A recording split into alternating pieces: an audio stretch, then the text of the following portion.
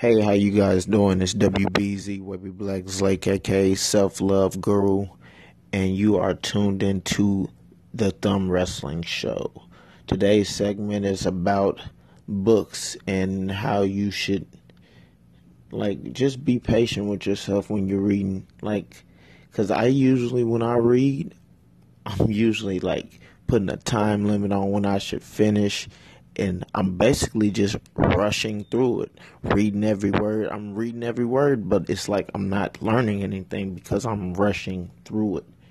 Like, I feel like that is just like when you're lifting weights and you're putting on an extreme amount of weight and you're just trying to push it. You trying to tell yourself that you can push it, which you can push it, and you can bench it or whatever, you squat it, whatever you're doing. But that is not how you get the mind muscle connection. That is not how you get the what do they call it, contraction and the stretch and contraction to grow muscle. Like, with the book that I was reading, it's called Crushing It by Gary Vaynerchuk. I read it before and I rushed through it, but this time I'm really taking my time and reading. I read every word. I read everything. I read the acknowledgments. I read all that, but it's like I was rushing through it because I had a deadline.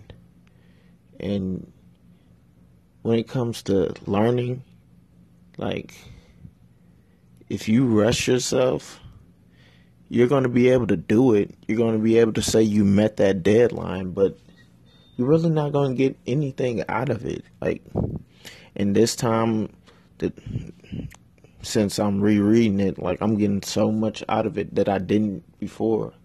And it's because I'm sitting back and being patient and just letting it come to me.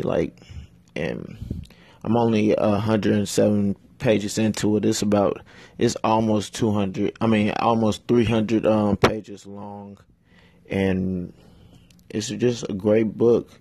You should really get it. It's called Crushing It by Gary Vaynerchuk, and about entrepreneurship. But yeah, don't rush things.